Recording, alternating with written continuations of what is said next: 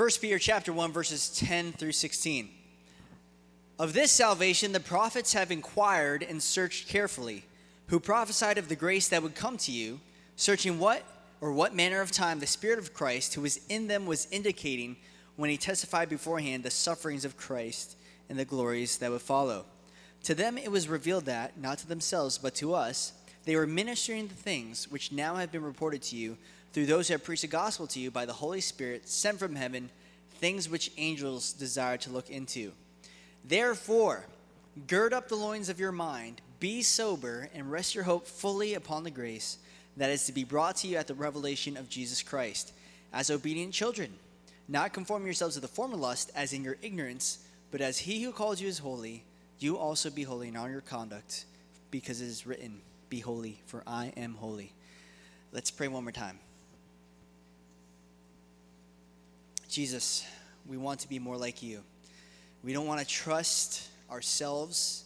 We don't want to look to the world as to what we should be doing with our lives, Lord. We want to look unto you and into your word. So pray, Lord, that you speak to us. And if there's anyone here that doesn't know you personally, I pray that tonight would be the night that they make that personal commitment.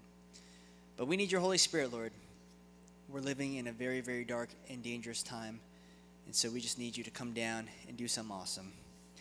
So we're giving you permission. We're giving you space. We're allowing you to come into our hearts and take over. In Jesus' name, amen.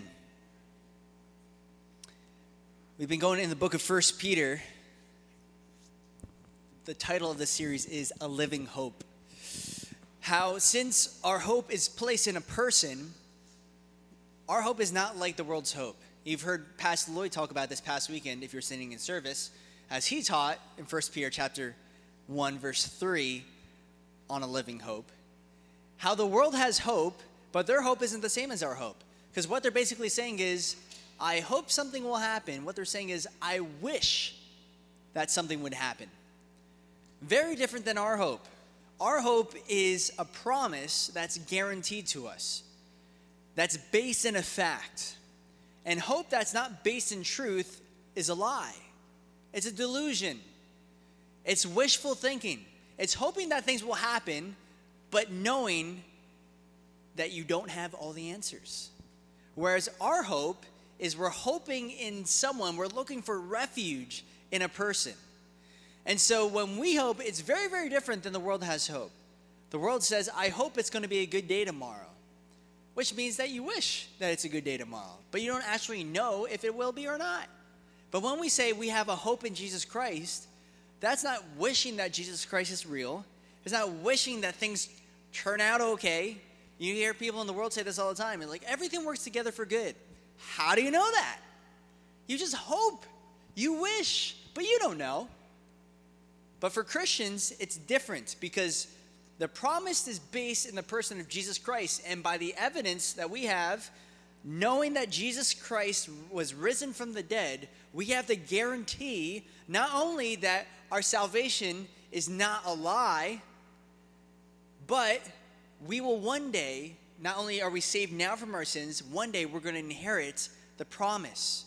We're going to be able to go to heaven and be with him for all of eternity. And we know that deep down inside. But some people, they don't know this because they have not read his word. Many people hope that things work out, hope there is a God, but they don't know there is a God. And what we need to understand is this book here, not only the book of 1 Peter, the entire Bible is written for our learning, for our comfort, that we would have hope in the scriptures. However, many people don't take the time to read it. Many people place their hope and wishes in different things, but if it's not true, you're wishing and hoping in vain. Now, there are these prophets, and it talks about this in verses 10 through 12, that of this salvation that we have, this glorious salvation that we can totally, unreservedly go forward towards this inheritance. This salvation, the prophets have inquired and searched carefully. They prophesied of the grace that would come to you, searching what manner of time the Spirit of Christ who was in them was indicating when he testified beforehand the sufferings of Christ and glories that would follow. In other words, there are these prophets that had forward-looking vision. What is a prophet? Well, a prophet is a spokesman for God, very basically. Not only does that mean a person might foretell the future, foretell what God is going to do, but they also foretell. So it's not always about future events. It could be just about what God is saying. And that's what prophets were. They were just the voice of God to the people. And we have all kinds of people that proclaim to be prophets, a lot of people that claim to be from God. And the question is, how do you know whether or not a prophet is legit? How would you know? If a person came up to me and said, Alan, one day you're going to be the president of the United States. You're going to beat Donald Trump in a re-election. No, I'm kidding. How would I know? How would I know if that person, would you take that person seriously? Well, some people are willing to believe anything. You ever look at cults and what it is that they believe? Some of them believe the most ridiculous things. They'll leave their families, leave their job to join a commune to follow this weirdo that believes that he's Jesus. And all these people follow, they sell everything they have for this person. I'm like, why is it that people do the most ridiculous things, but they won't believe the truth? They won't believe what's actually true. It's so hard to get people to actually understand the things that are in these scriptures.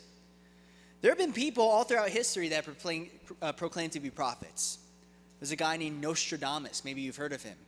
And in his writings, people said, he predicted that the Twin Towers were going to fall because he said there are two birds, and that symbolizes two airplanes. And it's really vague, very non-specific, and you can interpret anything into it. It's kind of like the Upanishads. If you ever read the Upanishads, it has a whole bunch of contradictions to make it sound like it's wise. The light in the darkness was very bright and very, very fast, but very slow. And it's just really weird stuff. Now, Nostradamus was very non-specific in his prophecies versus what you actually see in Scripture, which is very specific about what it predicts. And since God cannot lie, the prophet, whoever claims to be a prophet from God, should be 100% accurate in all that they say. Even if they get a little bit wrong, they can't be from God because God is the truth. If God could lie, he wouldn't be God. And this is what makes the Bible unique from any other book, is that it has fulfilled prophecy. Now, maybe you're not really into prophecy. I've never been a huge prophecy guy, but there have been a couple prophecies that stuck out to me as pretty crazy. Just because you don't have to stretch anything. It's just plainly in the scripture. There's a guy, King Cyrus, who was a king of Persia from 539 to 530 BC. And he was a guy who God used to allow the people of Israel to return to their homeland. And before he was even alive, the Bible says in Isaiah chapter 45, verse 1 and 4, it says, "The Lord says to his anointed, to Cyrus, whose right hand I have held, to subdue nations before him." He's going to do this for Jacob, my servant's sake, and Israel, my elect. "I have even called you by your name. I have named you, though you have not known me." So the book of Isaiah, this predates Cyrus, and this is what throws skeptics all over the place, because they don't know what to do with it. They have to say that Isaiah was written after the time of Cyrus, because how in the world could Isaiah know that there's going to be a king of Persia named Cyrus who's going to draw the people of Israel back to their homeland? How do you make something like that up? You can't. And if you look at some of these ancient scrolls, you'll see that these works are predating a lot of these prophecies. Alexander the Great, we all learn about him in history class. He's in Daniel chapter 8. It talks about the kings of the kingdoms of the Medo-Persians. After Babylon came Medo-Persia, and then other kingdoms came after that. You see Alexander the Great sweeping the nation, sweeping the world, but dying before he reached old age. And that's exactly what happened to Alexander the Great. In fact, it's so detailed about his life, tradition goes, not the Bible, but tradition says that when Alexander the Great was conquering every nation, the Jewish people showed Alexander this prophecy in Daniel chapter 8, and he was so dumbfounded by it that he spared the Jewish people. That's how tradition goes. And so, of course, the most important prophecy is about Jesus. You look at Psalm 22, Isaiah 53, how he is wounded for our transgressions. It talks about how he was hung on a cross even before crucifixion was invented in Psalm chapter 22. Now, when you look at those things, those are pretty specific. Talks about the place where he'd be born in Bethlehem, how, what's the sign he'd be born of a virgin, all these crazy things about Jesus' life, even the time period in which he'd be born. And so the reason why it has prophecy in the Bible is so that you can know and have confidence that this is the Word of God. Now, here's the problem, though. These prophets wrote these things not knowing Jesus. You realize that? It says, to them it was revealed that, not to themselves, but to us, that they are ministering the things. What? They're ministering the gospel. They're preaching about Jesus, even not knowing who Jesus was. Why did they do that? It's for us. They did all those things. And this is the thing that's really trippy. They would often think, inquire, search carefully the scriptures. They would prophesy, and because they're human, they wondered, man, I wonder what Jesus is like. I wonder what these things mean that we're prophesying about. They were human instruments of God that were simply letting his voice out. And as his voice is proclaimed, it's not like they were special people, but they were just allowing God to use them. And so when they saw these prophecies, they wondered, I wonder what Jesus is like. I wonder what the Messiah is like. And here's the thing, we can know who Jesus is. We are the people that they were serving, ministering to. And what would it be like to go to heaven tonight? Imagine Jesus comes back, raptures us all. We all go to heaven, and Isaiah says, so what about my letter? You read my letter? I wrote it for you. What do you think? Says, oh, I didn't get to that. I got really bored, actually. You have 66 chapters. That's a lot of chapters. I mean, you could have summarized it a little bit, cliff notes or something. Can you imagine how Isaiah's so excited, man, I've been thinking about this the whole time. And then I was hoping you get to chapter 53 and be stoked out of your mind. Oh yeah, I stopped at chapter 49. I'm sorry. The prophets were deeply interested in the person of Jesus, and they didn't have the New Testament. They wondered, inquired. And it talks about in the latter part of the verse 12, it says that these are things which angels desire to look into. That this is something that angels themselves are completely lashed upon. They can't think about anything else. Angels aren't up there thinking about oh man, I wonder what Michael's doing today. I wonder what Gabe's doing. They're just completely fixated on us. Why does Jesus love those weirdos so much? Those filthy, sinful humans. We never strayed away. We never sinned, but Jesus loves them. And as they're completely stoked out of their mind about what God is doing in our lives, are we really taking into account what God has done for us? A lot of people today claim to be prophets when they're really false prophets. What they're really doing is basing everything on their feelings. I feel like God is moving here. I believe that the Lord wants us. I watched this Calvary Chapel pastor who was down in Florida, and they were doing there was some revival outreach, I don't know, some crazy.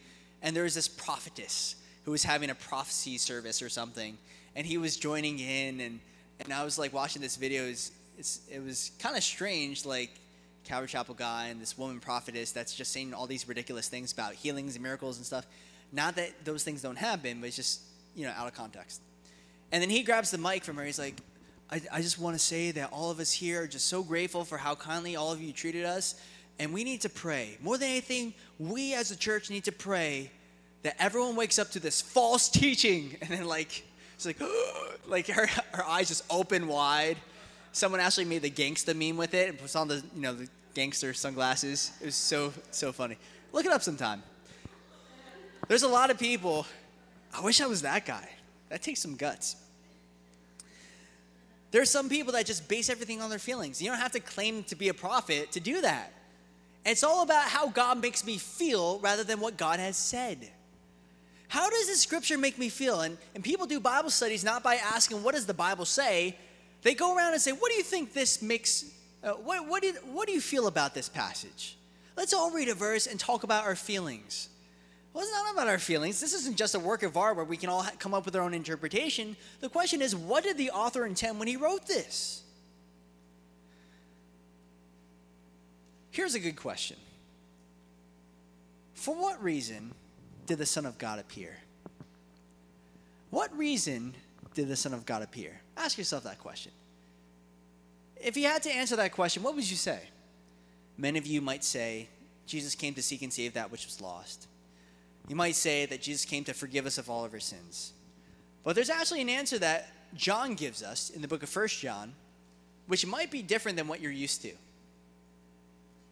Jesus came to destroy the works of the devil. That's why he came. You see, the prophets, the angels, they caught on to something, at least thus far. They caught on to the fact that we are smack dab in the middle of an amazing story.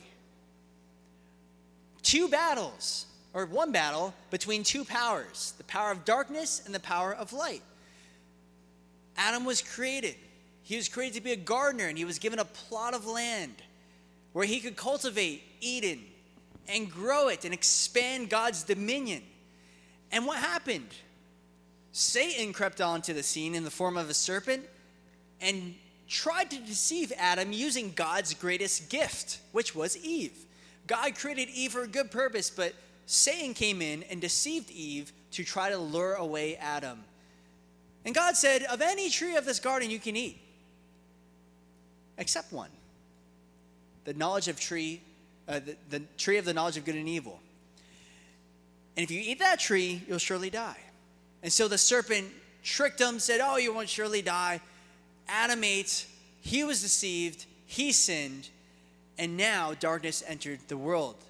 And because of that, there was a prophecy that the woman's seed and Satan's seed would always have enmity between them. Now we know the woman's seed is a prophecy about Jesus. It's the first prophecy about Jesus, the first mention of Jesus in the entire Bible. The woman's seed, because women don't have seeds, men have seeds. So this was speaking about the virgin birth. Now Satan's seed, what's Satan's seed? It's the power of darkness. And throughout the Bible you see conflicts time and time and again until it culminates when Jesus comes onto the scene, the sinless lamb that takes away the sin of the world. He was tempted in the wilderness. Why was he tempted in the wilderness? Most of us think, well, because he had to sympathize with our weaknesses. But that's not necessarily so. He had to destroy the works of darkness. Which means that as Adam was tempted in Eden, with all the animals being submissive, all the animals being gentle and lush, lavish fruits and all kinds of different things that he could partake of, Jesus was in a barren land in the context of the chaos that Adam created. And so now Jesus had to conquer in the context of this chaos by denying the same person that tricked Adam, the first Adam. And so Jesus, resisting temptation, as Adam was eating all the time, Jesus fasted for 40 days and 40 nights, resisted the temptation, and then he died on a tree, just as Adam was tempted by a tree. And Jesus drank of the cup that the Father gave him and put to death the works of darkness. And when the woman came to the tomb, she mistook him for a gardener, because he was a gardener, and he was setting out to restore all of creation once again. It's a story. It's a story about how God is redeeming the universe, and we get to take a part in it. People wonder why is it that there are so many people demon-possessed in Jesus' day. You realize that it wasn't common at all. It was not common for people to be demon-possessed all the time. The difference is that Jesus was on the scene. And when Jesus was on the scene, Satan tried to use all of his power to take down the kingdom of God. Why was there a legion of demons in this one person? It's not because the guy was special. It's because Jesus was special and he wanted to take out Jesus. In the meantime, when Peter said, you shouldn't go to the cross, he heard the familiar voice of Satan and said, get behind me, Satan. It's because the power of darkness is always working behind the scenes where the power of light is trying to shine. So the question is not, is it God versus humankind? The question is, it's God against darkness, and which side will you be on? A lot of that stuff I got from a book called Name of All Names by Alistair Begg. You can look it up later. Dr. Donald Williams is a professor of English at some university, I don't really know. But he said something really interesting. He said that all of us deep down inside, we watch these movies, right? The Disney movies, Hollywood movies. There's a hero, damsel in distress, and the power of darkness, the villain. Why is it that we're time and time again always watching the same movies with the exact same plot line? The hero comes, he tries to rescue the damsel, and then for a minute it seems like the hero's down or he's destroyed, and then he comes back and destroys the villain for once and for all. It's not just the fact that it's a very successful plot line. He thinks that it could be that because the reason why it's so successful is because each and every one of us knows that that is our story. This is the story of who we are. That Jesus is the hero, Satan is the villain, and we are the damsel in distress. And although we don't have the power to save ourselves, Jesus came to rescue us and to destroy the works of darkness. It's an exciting thing. In fact, this next letter that Peter writes in 2 Peter chapter 1, verse 16 through 21, he says, "We were not making up clever stories when we told you about the powerful coming of our Lord Jesus Christ. We saw his majestic splendor with our own eyes when he received honor and glory from God the Father. The voice from the majestic glory of God said to him, 'This is my dearly loved Son, who brings me great joy.' We ourselves heard the voice from heaven when we were with him on the holy mountain. Because of that experience, we have even greater confidence in the message proclaimed by the prophets. You must pay close attention to what they wrote, for their words are like a lamp shining in a dark place, until the day dawns and Christ the morning star shines in your hearts. Above all, you must realize that no prophecy in Scripture ever came from the prophet's own understanding or from human initiative. No, these prophets were moved by the Holy Spirit, and they spoke from God." Okay, what's that all mean? There's a large chunk of Scripture. You probably zoned out when I said that. All that to say, you can look it up later on your own time. All that to say that Peter, remember, he had an experience. He's referring to the time when he was on the Mount of Olives and they had the transfiguration. Peter and his buddy was with Jesus, and then he saw Jesus transfigured on that mountain. Moses and Elijah was there, and then God said, "This is my son in whom I am well pleased." Hearing the voice from heaven. Nobody else got to witness that except those two. Now Peter says, when I experienced that, it gave me greater conviction for the message that I'm preaching. I know what I'm saying is not a lie because I experienced the true and living God. And I know this is not just a clever story that I made up. I'm not just trying to promote my own thing here. When I'm writing this letter, it's not so that I can be like, "Oh, I'm Peter, I'm pretty cool." The reason why I'm saying this is because it's true. This is real life, and we get to be a part of it. This is a story. This is something that angels themselves are tripping out over. This is something that prophets, day in and day out, couldn't get their minds off of. And we get to be right in the center of what God is doing in our universe. Think about this. If we get raptured, if Jesus comes back in our time, nobody else in human history will be able to experience that. We're caught up into heaven. Nobody else except us gets to experience that. Do you know how much God loves you? That we are placed in such a dark time. The Paris attacks that happened last week. These things don't just happen every day. They haven't had a terrorist attack that bad since World War II. I have a friend in France who is in the movie theater right next door to the Bataclan, where those 130 people were killed. And I texted her asking her if she was okay. And she told me what happened is when that happened, everyone was texting her asking her if she was okay. And she didn't know what was going on, saw the news, and had to make the decision, do I stay in here and risk suffering the same fate from those other people when the terrorists went into the large crowd of people and started shooting everybody? Or do I leave and run home for a half hour in the streets? And so for a half hour, she ran home. And thankfully, she's okay. But these are crazy times. Imagine if that happened in our neighborhood. We would live completely differently, wouldn't we? But here's the thing. The scary thing is, it doesn't matter how many people you bomb. It doesn't matter how many people that you get rid of. It's the idea that's killing us. Because not saying that it's not okay to send our armies or troops over there to get rid of those people. But if that's all we do without combating the idea, it's just going to make them even more radical. Because they're like, "Oh, my friends are martyrs now, so now I got to go take their place and whatever." But you realize the Bible says that we are to cast down every proud argument and every idea that's against the knowledge of God. Imagine if these terrible, evil people in ISIS, if they were met with the living God, if they experienced him, they knew the truth. They were no longer deceived by this plot line, by this narrative that is completely of Satan himself. That it's all about what you do. And if you kill enough people, and if you try to do enough things for God, he's going to save you and you're going to go to heaven. It's this narrative that's completely of the devil, and it's exactly what Satan told Adam and Eve in the garden. Why does God not want you to be happy? Why is God against you? It's always pitting man against God, and that's exactly what Satan does. That you have to do something, you have to be the solution, that you have to be the hero. So all this, receiving all this knowledge about ourselves, should drive us to do something.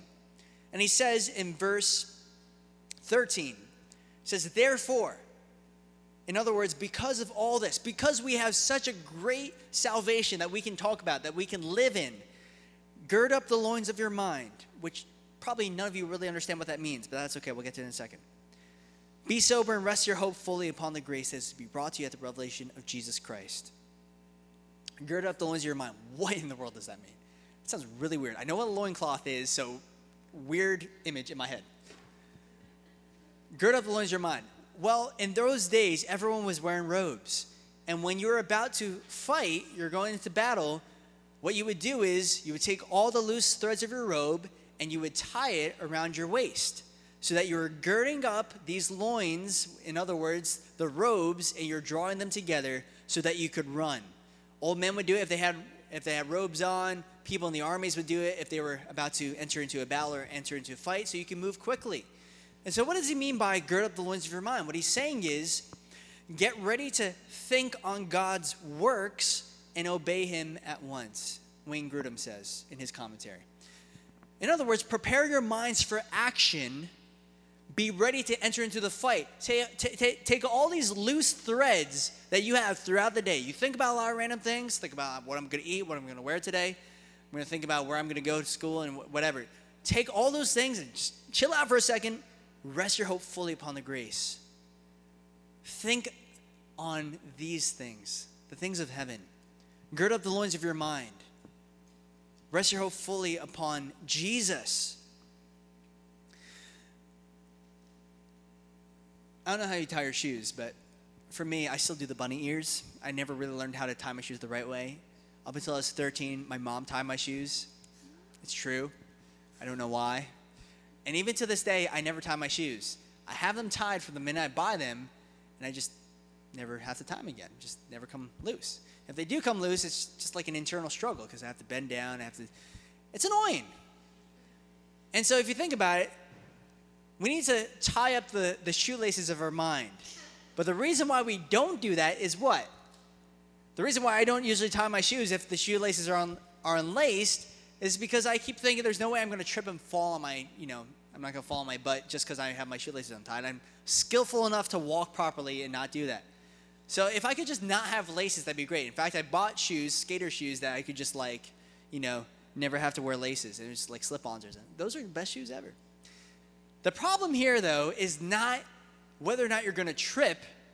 The problem is, can you run with untied shoes? And it's the same thing with your mind. When we're talking about collecting all of your thoughts together and focusing in on Jesus, what we're not saying is, we're afraid that you're going to trip up and you're going to stumble into sin or something. That could happen. It's very possible. The question is, are you ready for battle? Are you ready to intentionally think upon God's kingdom? Are you ready for what God has for you? So this involves being intentional about what you are thinking about. I remember back when I was in a band in 2007, we changed our band name. And we were going to change our band name because our name was dumb, sort of. Our first band name, remember I was in a hardcore band, was In Adam All Die. It's awesome. It's scriptural, 1 Corinthians chapter 15, in Adam all die, but even so in Christ all shall be made alive. Very good. The problem is everyone made fun of us by calling us An Animal Dies. Like, oh, you're in the band, an animal dies. I'm like, oh my gosh. So we were just like, whatever. We're going to change the name. So as we're changing the name, we're all sitting down, and it's one of the hardest things to do is think about titles or names or whatever. And so as we're sitting there, we're like, oh, let's come back next week. We'll all think about it in our own time. Until one of us said, no, we're not going to leave here until we think of a name. Why? Because most likely what's going to happen is if we all leave here, we're not going to think about it ever again until next week, and then we're still not going to have anything. We're not going to leave here until we come up with the name. There's something to be said about being intentional about what you're thinking about to find a creative flow. You ever been so involved or invested in something you can't help but imagine yourself doing that thing? You're playing soccer, playing basketball. You close your eyes and you see yourself playing basketball. If you lost a game, you're trying to envision yourself. How would you be able to do it better next time? I played Dance Dance Revolution a lot, and I'll close my eyes and see the arrows going up. But you're so obsessed and so focused on what it is that you want to do that you can't stop thinking about it. Whenever I'm writing music and I find my creative flow, I can't stop. I can't focus on anything else. People are talking to me. I can't even hear them because I need to finish out that line of the song, or I need to finish out whatever I'm writing. It's the same thing with preaching. If I'm in the middle of the thought, I can't be disturbed. I need to finish out what I'm thinking about. And we need to be that way when we're focused about Jesus. In other words, we're deciding what we're thinking about. We're thinking about the Word of God. And whether it's the morning, evening, throughout the day, you're constantly bringing yourself back to focusing on the Holy Spirit. Romans chapter 8, verse 5 and 6 says, those who live according to the flesh set their minds on things of the flesh, but those who live according to the Spirit, the things of the Spirit. For to be carnally minded is death, but to be spiritually minded is life and peace. As I was rock climbing this past week in Texas, El Paso, great food. Had this one burger. It was amazing. It was called a Rise and Shine burger, and it's I'm visualizing it right now. It's like an egg. They have cranberry ketchup, which sounds really interesting. It's amazing. They have bacon, a hash brown, and it was so good. And while I was in Texas, the scary thing is, that's the example right there. I just got distracted. The scary thing is, you can go an entire week not thinking about God if you're not intentional about it. It's oh my gosh, I'm waking up and if I don't set my mind that I'm going to think about this, I'm surrounded by non-Christians, right? They're not going to challenge me to think about God. What you read in your devotions this morning? No one's going to ask me that. I actually have to sit down and ask myself the question, what is God saying to me? And if I don't do that, if you don't do that on a daily basis, we can find ourselves in a lot of trouble. Isn't that right, Jared? So when it comes to thinking about the Spirit, in every situation, to redirect your mind to focus on God. Maybe you're so troubled because you have a lot of anxiety in your life. Have you ever been so tense that you're literally all of your muscles, your stomach, your neck, everything is just tight and tense? And it's not until you realize, wow, I'm really tense, that you're able to loosen it and take a deep breath. Take a deep breath, you let it out, and you realize just how tense you were. Sometimes that's how we have to go about our Christian life. It's just you have all this tensity, all this worry, all this anxiety. You simply have to just praise the Lord and thank Him for what He's done. And when you do that, all the anxiety kind of fades away. It's oh, Lord, I don't know what I'm going to do tomorrow. I don't know what I'm going to do about this. And you're just so worried. But you say, but Lord, thank you because today's a nice day out. Lord, thank you that I have a family. Thank you that I have food. Thank you, Lord, that you have called me to, even though I don't understand it now, I know that you have purpose for my life. And when you do that, everything begins to be reoriented. Even in prosperity, some of us might be so stuck in prosperity that it causes us to complain about everything. We're so fixated on the situation in front of us that we don't think about eternity. Another thing that it causes us to do is to be sober. It says, be sober in verse 13, and rest your hope fully upon the grace as to be brought to you at the revelation of Jesus Christ. Why does it say sober? Obviously, being sober is the opposite of being drunk. And I think the reason why he says this is because a lot of us can be mentally intoxicated. our thoughts just lead themselves. And you can be so fixated on something that's so not of God that you have to bring yourself back and focusing on the Lord. You could actually be the strongest fighter in the world. But if you're going into a fight drunk, all of your strength will be forfeited.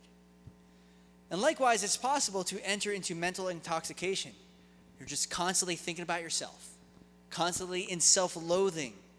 Or you're like David when he was on the rooftop and he saw Bathsheba and he couldn't think about going into battle. That was what he's supposed to do. He's supposed to enter into a fight. He stayed behind and his own thoughts entrapped him.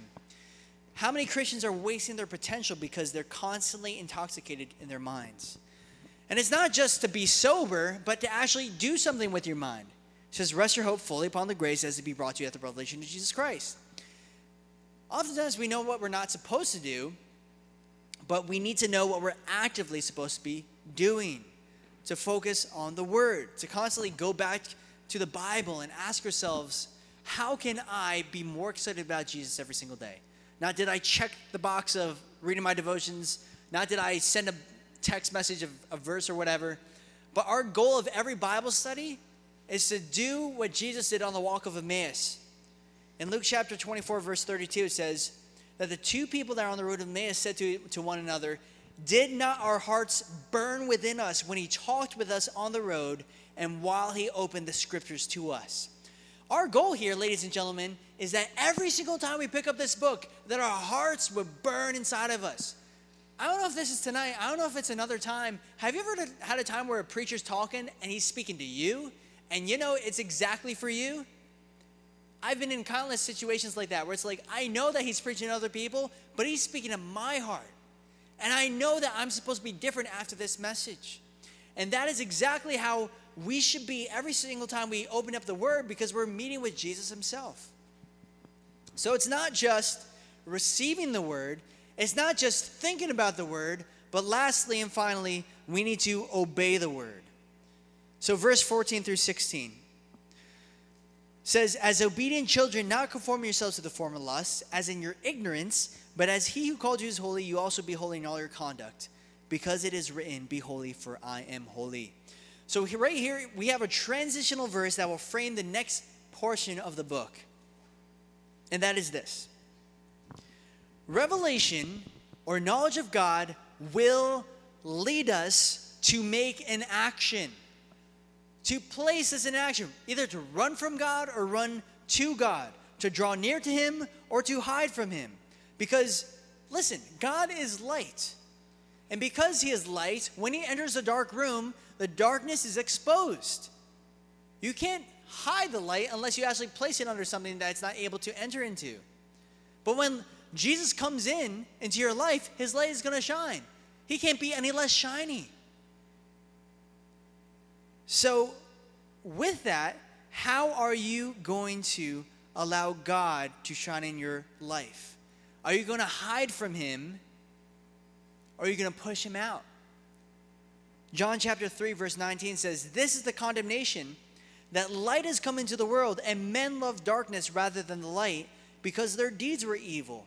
For everyone practicing evil hates the light and does not come to light, lest his deeds should be exposed. The reason why people hate light is because they're doing things in darkness and they don't want people to find out.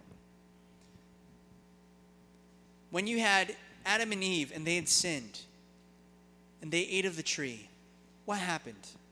They hid from God when God tried to shine light into the life. Cain, he tried to hide from God when God asked, where is your brother Abel? You have a choice whether to run to God or to run from God. And he says, as obedient children. Now, one of the ways to tell whether or not you're God's child is, how do you react to God's light? Do you run or do you hide? Two notable things about children we should point out. Number one, children simply listen to their parents. They're really gullible, aren't they? You can tell kids, like I told one of the staff members here, he has a 5-year-old kid.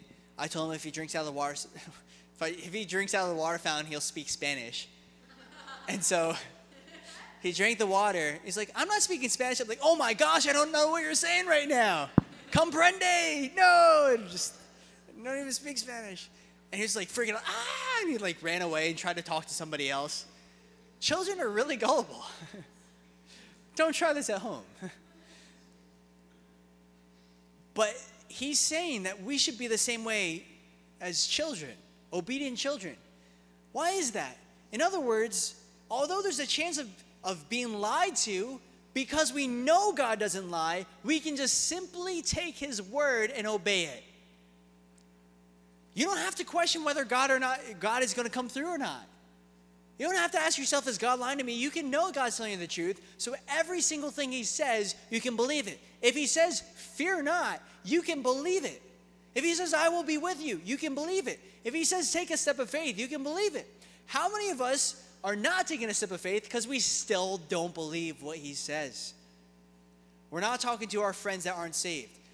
We're too scared or too afraid to walk into his calling, forgetting that God doesn't lie. So the only question you have to ask is, am I hearing God's voice or am I hearing the voice of others? Here's another thing to think about. How did Adam and Eve know that the tree was bad? Did it smell bad? Did it look ugly? Did it have thorns all over it? No, the only way they knew that the tree of knowledge of good and evil was bad is because God said so. One of the themes of the Bible, this is something Alistair Begg was pointing out. One of the themes of the Bible is that we're not to look with our eyes, we're to look with our ears. And Jesus asks us to obey his word despite what we see. Because you're going to look at the things of this world and it's going to be very tempting. Listen, if you're waiting for the day, as a guy, you've been looking at pornography, you're waiting for the day that women are not attracted to you, guess what? Not going to happen. If you've been waiting for the day that you're no longer tempted by the things that you're constantly tempted by, it's not going to happen. What you need to say is, even though this looks good, I'm not going to depend on what I see. I walk by faith and not by sight.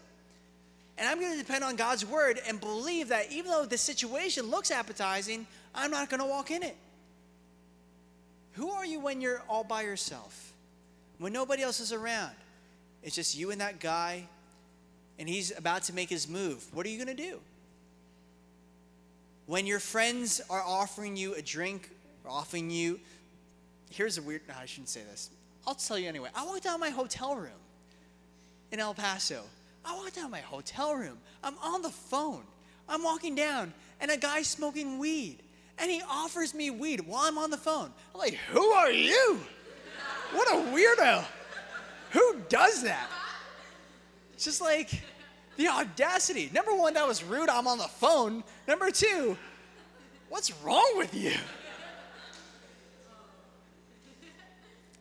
What are you going to do when you're all alone? When nobody else sees? Because that reveals who you really are.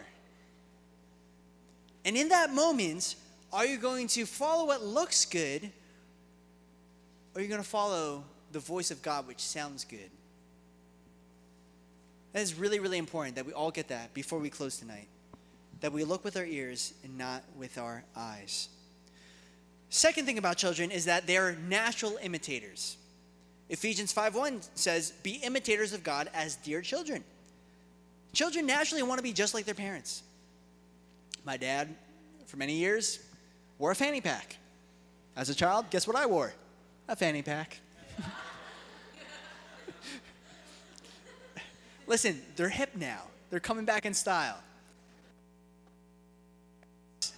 Your parents will, do like a sports team, and you'll like the same sports team. Or as you're growing up as a child, you naturally want to be just like your parents. My dad was into karate. I wanted to be in karate.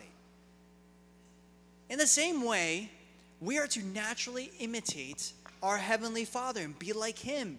Be holy. Why? For He is holy. The reason why we are not entertaining these ideas of the world isn't just because, it's not because God doesn't like us. It's not because those things aren't cool. It's because God wants us to be like Him. Enter into a higher calling. It says, not conform yourselves to the former lust as in your ignorance. There was a time and place, if you're a Christian here tonight, there's a time when you were ignorant. You didn't know that these things were bad. You didn't know that you were supposed to say those words. You didn't know you were supposed to do those things. So leave those things in the past. Don't bring them into your future. Now, this word conformed is only used here and in Romans 12. And its definition is to pattern one's actions or life after another. So when he says don't be conformed, he's not just saying just be unlike the world. He says, are you like Christ? Everyone look up here. It's not enough to be different than the world. The question is, do you conform to Christ? Are you like him? Some of us in our minds, we have this idea that we're just supposed to be different than the world, so I'm going to do different weird things. That's not what God is saying. He's saying, be like me, follow me. A lot of us, I think, growing up have this Hollywood mentality where we buy into the narratives, these stories that are completely non-biblical, where people just do illogical things. Like taking risks is cool. Being illogical, doing the opposite of what your friends say, that's awesome. And so like, I don't know, Beauty and the Beast. I'm going to marry the Beast because, he has some inner goodness or something. So I'm going to marry him even though all my friends are like, what are you doing? This weird Cinderella. This, the prince wants to marry this girl that's very poor and it's very countercultural. And all of us deep down inside are like, I want to be that. I want to be the hero. The problem is, when we're drawn to those stories, we often want to be the hero that marries the beast. We want to be the prince that marries Cinderella out of the goodness of our own hearts, but we forget that that's Jesus. We are the beast, and God chases after us. We are the poor, and God rescues us. The story is reversed, and when we try to be the illogical people, we often just do dumb things, right? Sell all that you have. Wouldn't it be crazy if you just took a risk and followed God with all of your heart, mind, soul, and strength, and you just sold everything you had and left your family and went to Africa? Like some of us actually desire to do that. Like, oh yeah, that'd be really cool. Or the unbeliever that just potentially might be the most evangelistic believer in the world. If only they came to Christ now. You could save them. And you're like, yes, I need to date them, marry them, and then they're going to get saved and change the world. Here I go. Listen, it happens to me too. Don't do that. You have to fight against that narrative. Think about this. God never calls people in the Bible to take dumb, illogical risks. He says to obey his word. And until then, we're not supposed to do those things. Imagine if Noah was just like, you know what, I'm going to do something completely countercultural and make an airplane. That'd just be weird and totally impractical because when he runs out of fuel, he's going to just sink. In fact, Noah didn't even think about making a boat until God called him to make a boat. Do you realize that? Noah's not thinking about, you'll be great about now, just making a boat. He didn't think about that. But God called him to do it, and when he called him to do something, it was countercultural because it conformed to God and not to the world. So in fact, when we take risks without God's direction, that often exposes that we're simply trying to find another avenue to get God to give us what he wants. You ever find that to be true? When you take risks and you're trying to be illogical and you're trying to do things on your own timeline, what you're really trying to do is to see if you can manipulate God to give you what you really want. Make things happen now on your terms. Like, oh, God hasn't given me an answer as to what I'm supposed to do with my life, so I'm just gonna choose something and see what happens. Or you know what? Things aren't working out at the school. I'm gonna leave the school and go somewhere else. These friends totally just make me mad and stuff, so I'm just gonna leave them and do whatever I want to do because it seems like maybe I just have to take a step of faith. And that's what we say, it's a step of faith. But that's what we need to watch out for because we still have remaining desires from our ignorant days. When he warns them, don't be conformed as in your ignorance, what he's saying is you're naturally going to feel that way. You're naturally going to still have hints of the old man, but you can't let your character be shaped by your past. Instead, be holy as he is holy.